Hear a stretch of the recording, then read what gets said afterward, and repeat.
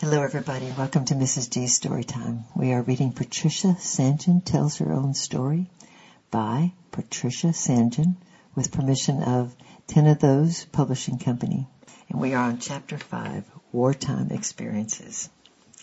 By 1938, my aunt's school was increasing its number by leaps and bounds, and she was buying up a house after house in the neighborhood for dormitory space.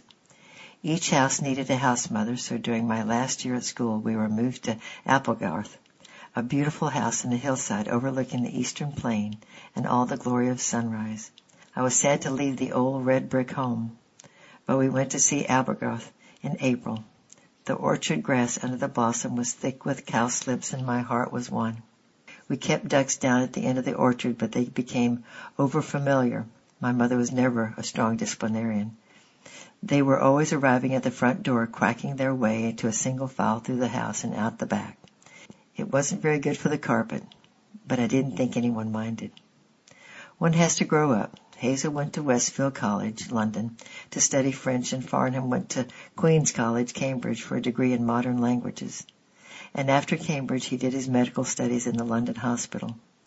John followed him into medicine at Barts, London. Oliver read engineering in Cambridge, and in the war was involved in aviation research, mainly on blind landing, and was awarded the Queen's Commendation for valuable services in the air. He then did a second external London degree in math. I had already decided to do medicine, and I and 2 other girls from Clarendon had been accepted at the Royal Free Hospital to start our courses in September. But strangely enough, when the time came, the hospital said there were only 2 entrance papers that had been received. Whether the mistake lay with the hospital, the school, or the post was never discovered, but I lost my place for that year. I was bitterly disappointed and was left wondering what to do.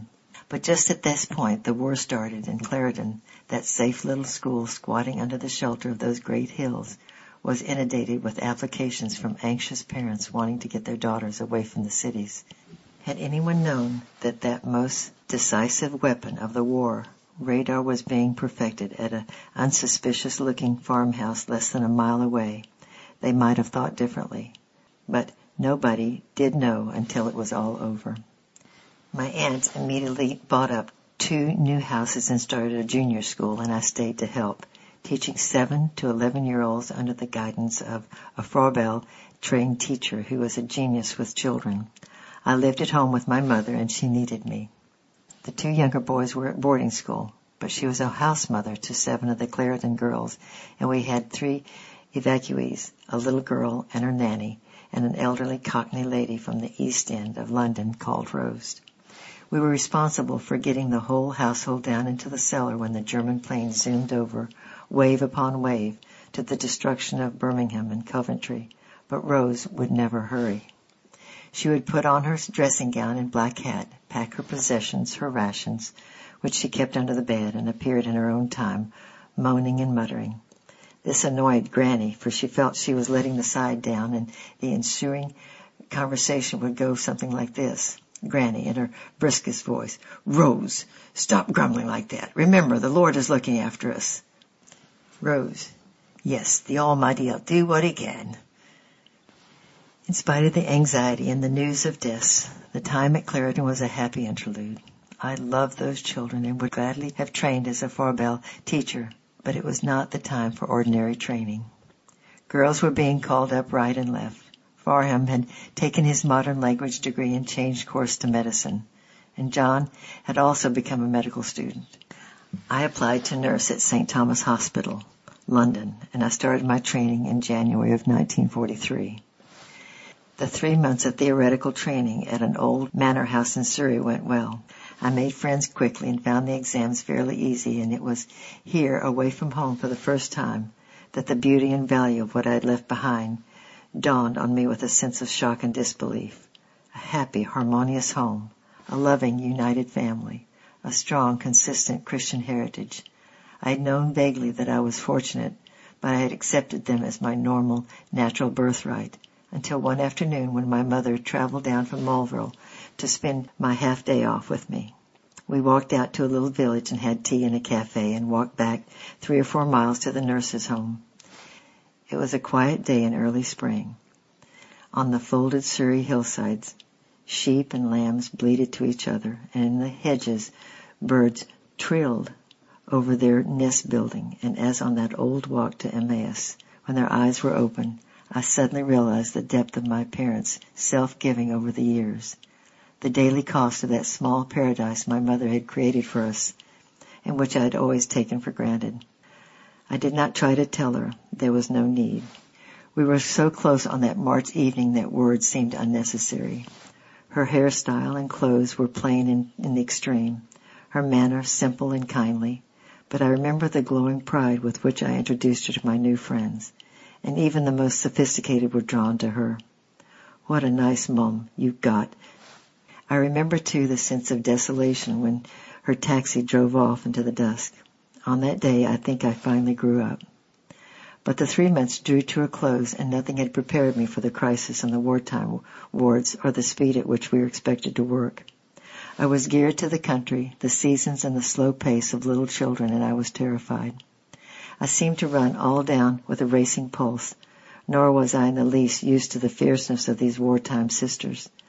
I started with a notorious old battle axe, who was shortly after transferred to the Navy, when the Honorable Somebody or other had a serious nervous breakdown under her, and her exalted parents complained.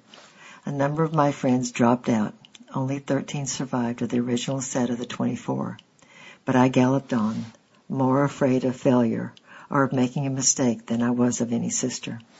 I started developing septic toes and fingers, and then boils. It was almost a relief to be sent off duty, but it happened so often. Every hand was needed, and the last straw was when I left a door open and a stray cat wandered in. We were working in temporary army huts and sat on a sterile trolley. Matron was one of England's great ladies. She had just been awarded the OBE for the evacuation of most of St. Thomas's Hospital in the space of 12 hours during the Battle of Britain, and she was in no mood for dealing with inefficiency. She had a habit of addressing the ceiling when dealing with such, which made them feel as if they weren't there. She glanced first at my reports and then on high. "You've been off almost as much as on," she remarked. "Perhaps you're not cut out for this practical nursing. You did well on your exams. Why don't you go and do something with your brains?" It was over, and I could go without any further fuss, and yet I failed. Perhaps things would never be the same again. I decided to go for a walk and think things out. I walked a long way and came to a railroad station, and there at the entrance in huge black letters, Jesus said, "Do you believe that I am able to do this?" I stood in front of that hoarding for a very long time, for I knew I was facing one of the biggest, most far-reaching decisions of my life. If I had said, "Yes, I do believe," then I must go back to the fear and possibility of another failure and sickness. But if I said, "No, I don't believe," I was free to start a different kind of life. And yet, would I ever be able to believe in him again? I thought, probably not, and I realized very clearly that to face life without him was an impossibility. He had been there too long. I believe that you are able. I accepted the offer of another chance and proved that he was able. I had no further sickness, and somehow the work seemed different. I was always anxious but no longer afraid, embracing each new experience, stretched and growing with joy and the heartbreak, the first death of a child, the thrill of an unexpected recovery, the courage and humor of war casualties and bomb victims maimed for life, the anguished confidences whispered in the quiet night hours, the birth of a baby in a bombed tenement when I was spending my day off at a London hospital with Farnham, who was now a medical student.